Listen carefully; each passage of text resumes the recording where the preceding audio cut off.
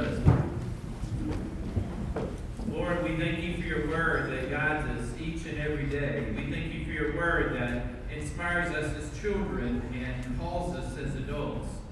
Lord, we thank you for your word that speaks to us as all your children. For those who've gone before us, for those today, for those to come. For the precious understanding of who you are, for those who've gone before us to show us the way. And Lord, for those today we remember and recognize. Lord, I thank you also that as we share in our moments of worship together, that we give you thanks for your spirit and presence that meets us here and actually comes before us. So I pray that spirit, your Holy Spirit, be our guide. In your name we pray. Amen. Each summer, there's a special place that comes to my mind. It's Alpine Camp for Boys in Northeast Alabama. I've shared about it with you before. It's a camp I worked at during the summers of my college years. Fun time to be together, fun camaraderie and sharing, but also it was a tough time at home, so I found a lot of solace in my time at Alpine. Part of the highlights, though, was the director, Mr. O'Farrell. It was his time, it was his energy, it was his effort, it was his understanding, it was his empathy, in which our time together began to be very meaningful and personal for me. He began to form me as a mentor in my life, one who understood and one who could help guide me in the days ahead. He had this unspoken philosophy that he poured himself into the lives of the counselors, that we in return would pour ourselves into the lives of the campers. And it worked. When I moved to Medina in 2007, it was my third appointment in the church, and I had been associate pastor at Dyersburg First Methodist and became lead pastor in Medina. I met a gentleman by the name of Glenn Elliott. He was a retired United Methodist pastor and lived in the area. He began to take me under his wings to help offer advice, to give some guidance, some understanding. Was available when I needed, but was not pushing when I didn't. It was a wonderful person to get to know, to be in a relationship with, to grow together. And actually, when he passed, I got to help serve in his funeral. And afterwards, his wife gave to me some of his pastoral vestments. A white robe that I've worn a few times, and the stole, you can't see the stole, but it's a bunch of children that are all on it together. It's a very special stole for me, because I think it also reminds me of Glenn's legacy that I seek to carry on for others today. Who are the people that have influenced your life? Who are the people that have shown you the way of faith? Who are some who've made a difference in your spiritual life? We spent the last several weeks looking at these stories of Elijah. The lives that he touches and the lives that touch him. Some unexpected, some quite extraordinary. As we made this journey together, we learned that Elijah is an Old Testament prophet who's called by God to share news with King Ahab and Queen Jezebel and others of Israel that their ways of worshiping false God are bad ways and there were consequences. There would be a drought that lasted for over 3 years, and with that drought, Elijah's life was on the line because King Ahab and Jezebel didn't like what he was doing. He finds himself in Zarephath, and there with the widow they begin to live on just meager portions of oil and flour. Then there's a fiery showdown between Elijah and the prophets of Baal, 450 of them, and God prevails. And then Elijah meets God in person, face to face. Not in the earthquake, not in the wind, not in the fire, but in the what? The still small voice, the very sheer silence of God. And today, Elijah takes all that he's learned, all that he's shared, all that he's been given, and and begins to transition it to another. It's Elisha. You remember what the Lord told Elijah after we met him? After the Lord met him in the silence? Verse 15 of chapter 19 of 1 Kings. 1 Kings 19, verse 15. The Lord told Elijah, it's time for you to get back to work. Go on your way, and as you do, anoint several people. And one of those was Elisha. He became his disciple, and through war and the death of kings, we pick up today's text. So now we're in 2 Kings, chapter 2, verses 1 through 14. Join me in the scriptures. You brought the Bibles that are before you online, the Bibles that you have access, or devices that anybody has that can look up the scripture. Let us turn to 2 Kings together, chapter 2, verse 1. Now when the Lord was about to take Elijah up in heaven by a whirlwind, Elijah and Elisha were on their way from Gilgal. Elijah said to Elisha, stay here, for the Lord has sent me as far as Bethel. But Elisha said, as the Lord lives, and as you yourself live, I will not leave you.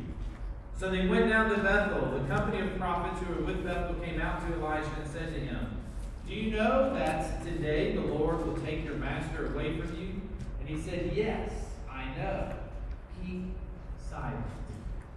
Elijah said to him, Elisha, stay here, for the Lord has sent me to Jericho. But he said, as the Lord lives, and as you yourself live, I will not leave you. So they came to Jericho. The company of prophets who were at Jericho drew near to Elisha and said to him, do you know that today the Lord will take your master away from you? And he answered, yes, I know. Be silent. Then Elijah said to him, stay here, for the Lord has sent me to the Jordan. But he said, as the Lord lives, and as you yourself live, I will not leave you. So the two of them went on. 50 men of the company of prophets also went and stood at some distance from them. As they both were standing by the Jordan, then Elijah took his mantle and rolled it up and struck the water. The water was parted to the one side and to the other, until the two of them crossed together on dry ground. When they had crossed, Elijah said to Elisha, tell me what I may do for you before I am taken from you. Elisha said, please let me inherit a double portion of your spirit. He responded, you have asked a hard thing, yet if you see me as I am being taken from you, it will be granted to you. If not, it will not. As they continued walking and talking, a chariot of fire and horses of fire separated the two of them, and Elijah ascended in a whirlwind to heaven. Elijah kept crying and shouted out, Father, Father, the chariots of Israel and its horsemen. But when he could no longer see him, he grasped his own clothes and tore them into 2 pieces.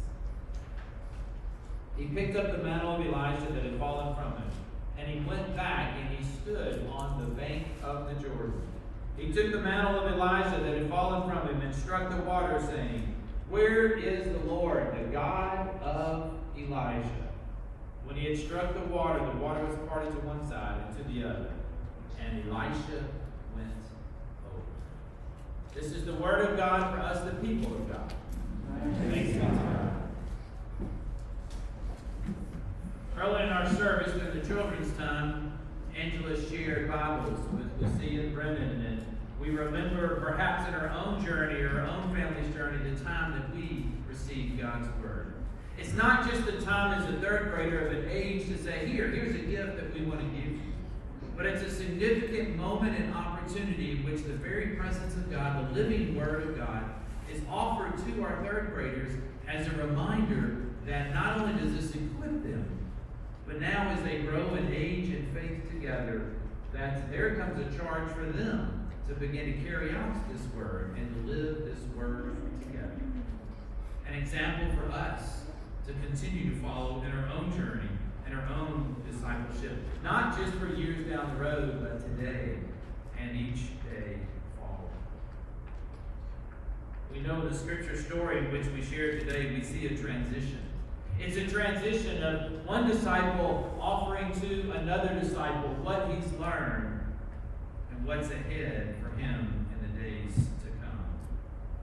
We know what's going to happen. Verse 1 tells us. You remember, look at verse 1. What's going to happen to Elijah?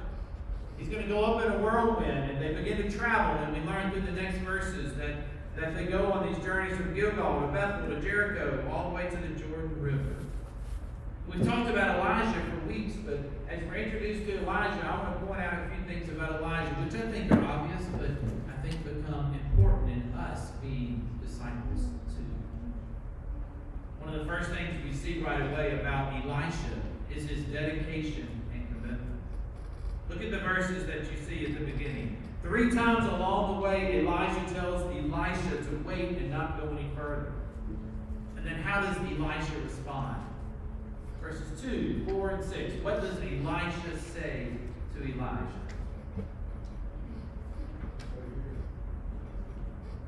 I ain't going nowhere. The Lord lives and you live. I will not leave you, Elisha says. Elisha is committed to Elijah to the end. It's an important statement, and we see this statement, but if we knew the whole story and we had time to read all the scripture from 1 Kings here all the way to 2 Kings, we begin to understand the depth of this. And so just 3 verses I want to share with you that I think help us understand Elisha and this commitment he's made. So turn back to 1 Kings chapter 19, verses 19 through 21. 1 Kings chapter 19, verses 19 through 21. So Elijah set out from there and found Elisha, son of Shaphat, who was plowing. There were 12 yoke of oxen ahead of him, and he was with the 12. Elijah passed by him and threw his mantle over him. He left his oxen, ran after Elijah, and said, "Let me kiss my father and my mother, and then I will follow you." And then Elijah said to him, "Go back again, for what have I done to you?" He returned from following him, took the yoke of oxen, and slaughtered them. Using the equipment from the oxen, he boiled their flesh and gave it to the people, and they ate. Then he set out and followed Elijah and became his servant. What did Elisha do after Elisha called him? The very profession he had, the very work that he did. He killed the oxen and cooked it. He used the equipment to make the apparatus to boil the meat. There was no turning back for Elisha. He couldn't say, "Hey, I'm going to try this, see if it works, and if it doesn't, I'll go back to what I've always been doing." But for him today, in this story, at this moment, he made a decision.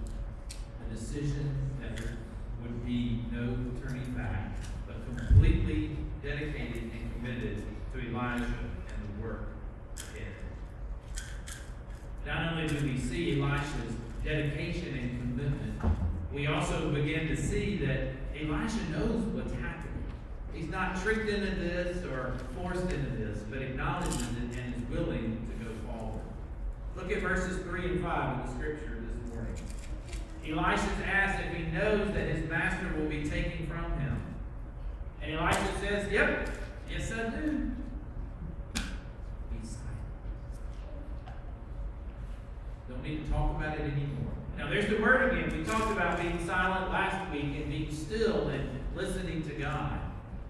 I think here as we hear the same word in a little different context, to be silent in the sense we don't need to talk about this anymore. I know it, I accept it, and I'm moving on with that commitments that I've made. Elisha is not being led unwillingly or unknowingly. He is aware of the requirements of the job. We also learn about the mantle. We hear that there's a mantle that is passed between Elijah and Elisha. A mantle is a person's outer robe. It's a personal, more intimate garments that is worn. It's what travelers would use to cover themselves at night. It's not a coat. It's part of one's identity and very personal, intimate belongings. Elijah's mantle was a sign of his power and his authority. In verse 19 that I just read for you, we see that Elijah throws his mantle upon Elisha, foreshadowing what's about to come. Then Elijah uses his mantle to part the Jordan. Today's scripture emphasizes us once again Elisha's role as prophet and the authority and power that he had as a result of that. But we see what happens.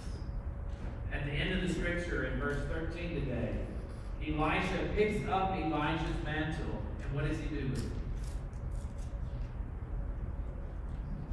Parts the Jordan. The power has been transferred from Elijah to Elisha to carry on the work before. When Elijah and Elisha crossed the Jordan, they're in the region where Moses died. And when they crossed the Jordan, Elijah doesn't ask Elijah this time to wait. But Elijah asked Elijah, what is it that you want? What is it that I, Elijah, can do for you, Elisha? And you know what Elisha says? Verse 9. Look at it. May I inherit the double portion of your spirit. I think this is one of the most climactic responses that we have in Scripture of one who seeks to follow the path of the one who's taught him, and he asks to inherit a double portion of the Spirit. You remember what Elijah says? It's not mine to give you. If you see me go up, you'll receive it. If you don't, you won't. But Elijah does witness Elisha's departure, and he receives the Spirit in which he requested. What is it? What is it that you've inherited from those who've gone before you? What will others inherit from you? What type of legacy are Elijah leaves in a whirlwind. The celestial angels are in the chariots as the heavens are opened up. The spirit of Elijah is upon Elisha, and God's message continues. Is it continuing for you? Will it continue after you? Elijah's the only person we really have in the detail of this ascension. There's Enoch, and of course there's Jesus' story and his resurrection. Elijah's life, thousands of years before Jesus, begins to be a foreshadow for us too of the life of Jesus to come. We learn about God's relationship, God's love, and God's relationship with his people. That God does not leave those people. The ministry that he calls his followers to will always continue. God does not leave his people unattended. When one passes, another is raised up. We've journeyed through some tough times together. As a church, we continue to deliberate on how we can best begin to offer the opportunities we have and grow in our faith journeys together. Our hope is in January we can begin to expand those once again in our small groups, our community groups, that our children and our youth can continue to grow in their faith and their journey, that we can gather back together on Wednesday night and perhaps other occasions and begin to share this faith in a more intimate, more personal, more challenging capacity and grow in our faith together. There's a lot that needs to be done. There's many to teach, there's many to lead, there's many to serve, there's many to participate. What is it perhaps for you that you're yearning or you're seeking to do? Where perhaps may God lead you in this time together? Each of us needs to be in a nurturing relationship, a mentoring relationship, a disciple-making relationship, whether we're the one being nurtured or we're the one nurturing another.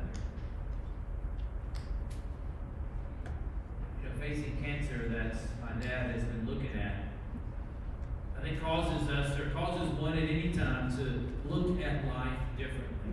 Not just the end of life differently, but the past differently. What will one's legacy be? What will your legacy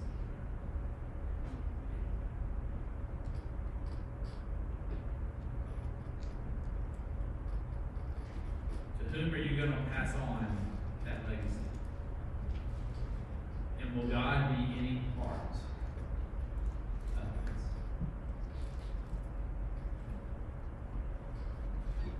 it? Elijah's come to the end of his journey. He's been through droughts and fires and silence. He's passed the mantle on to Elisha.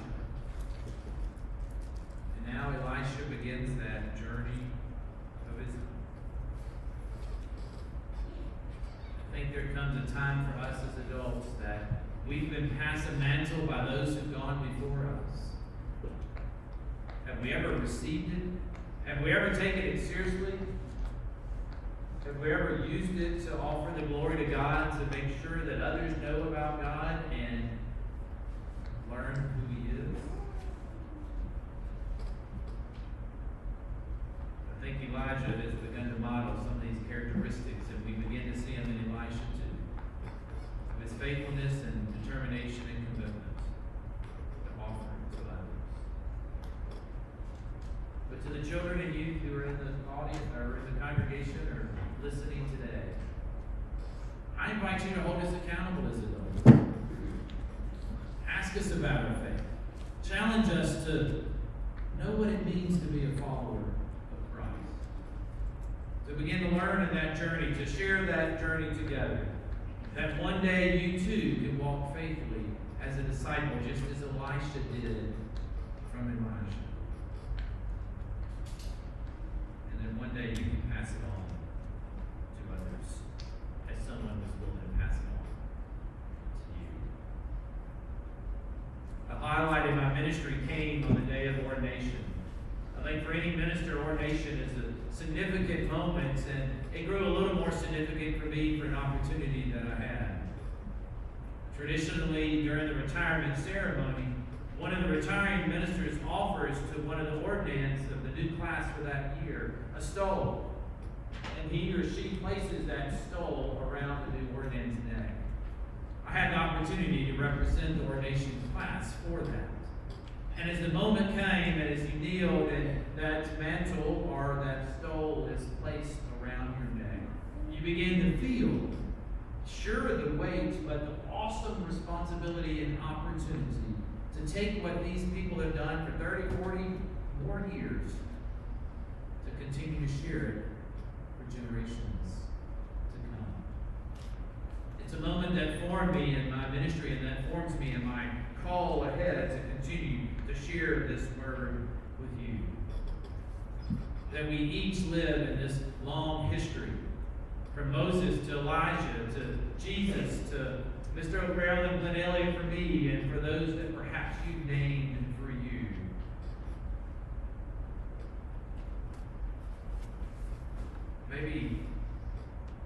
Maybe God's calling you to make a difference in someone's life. Maybe God's put someone in your life who you have an opportunity to share the faith with through your witness, through your word, through your actions.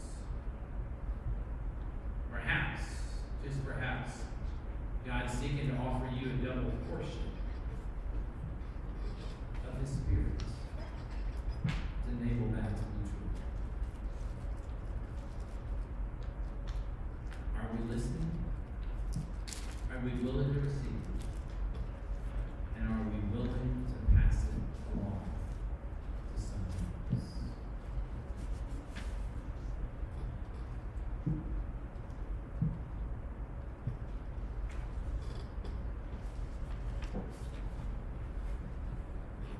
In the name of God the Father, God the Son, and God the Holy Spirit. Lord, we recognize that you equip those you call, that you enable us to be the servants you call us to be. And the opportunity to share that with others is scary. It's humbling. Let it be an example. We don't feel worthy. But Lord, we're not. You are. And it's in that humbleness that we can offer who we are and what we have. So Lord, as we this week perhaps encounter someone or think of someone that we might can make a difference in their life, or they might even ask us, Lord, humble us, equip us, pour upon us your Spirit, that we may be faithful in our response to pass along the faith that we've learned to others around us.